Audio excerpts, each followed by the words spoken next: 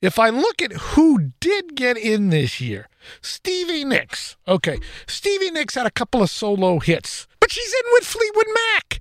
This is kind of like Ringo. Okay, Paul McCartney says, Ringo deserves in the Rock and Roll Hall of Fame, and I like Ringo as a person. He's great, etc.